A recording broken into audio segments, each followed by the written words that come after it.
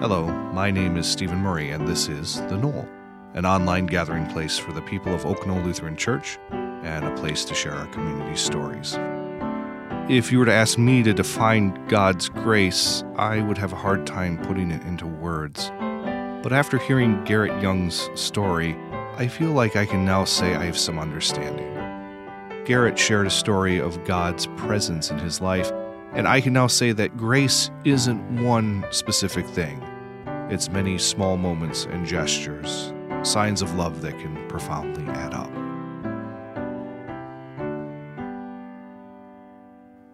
I have 4 children in my life that daily remind me of God's grace, but my oldest helped me first recognize what that gift truly is. Sam was born prematurely at 24 weeks, weighing 1 pound 10 ounces. He was so small he could fit in the palm of my hand. The doctors gave him a 10% chance of survival with a future of unknown health. He endured risky and complex surgeries during his 16-week hospital stay. Twice, the medical team said it's up to Sam's will if he were to survive. It was an emotional time. I was anxious.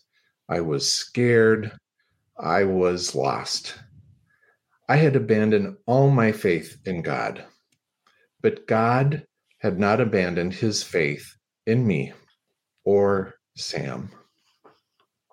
Today, the miracle boy is an intelligent and healthy 31-year-old man with a black belt in karate.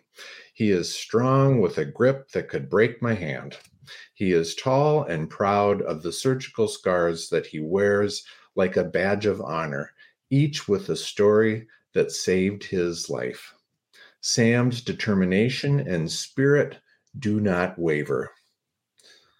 The fact that he is alive today is in and of itself an incredible example of my firsthand experiences with God's grace. I could go on about that, just ask my family. But throughout this life-changing and monumental example of Sam's birth and God's grace, the days and weeks of struggle and uncertainty were also made up of the many small and quiet examples of God's grace that could have gone unnoticed. For example, the many strangers praying for Sam in prayer chains. The unknown hospital employee who quietly set us up in the Ronald McDonald House to shelter us during our stay. Dr. Edward Bell, who brought in his own camera to capture a few pictures for us of Sam in the NICU. My new employer of just 3 weeks who allowed me to leave in a moment's notice. My sister-in-law who lent us her new car when ours broke down. My dad, who would drive 14 hours round trip in a day just to see if I was okay, just to see if Sam was okay. It's easy to get wrapped up in the big issues that distract and deter us from noticing God's graces. Sometimes days turn into months before we can fully recognize an example of God's gift of grace. But today, as I reflect on God's hand and the grace he has bestowed on me, I look no further than to the faces of my family. Every day, I am reminded of God's grace when I see Kathy and Sam and Paul and Kate and Drew. Every day, I'm reminded that God's grace is a gift that is so precious.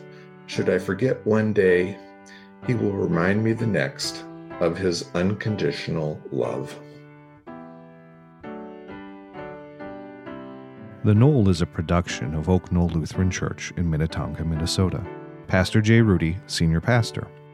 Music performed by Matt Serrar and produced by me, Stephen Murray. If you would like to learn more about Oak Knoll Lutheran Church, please visit us on the web at oklutheran.org or check out the live stream of our Sunday worship on YouTube every week at 9:30 Central. If you would like to share your story as part of the Knoll podcast, you can find information on how to get involved on our website. Thanks for listening, and God bless.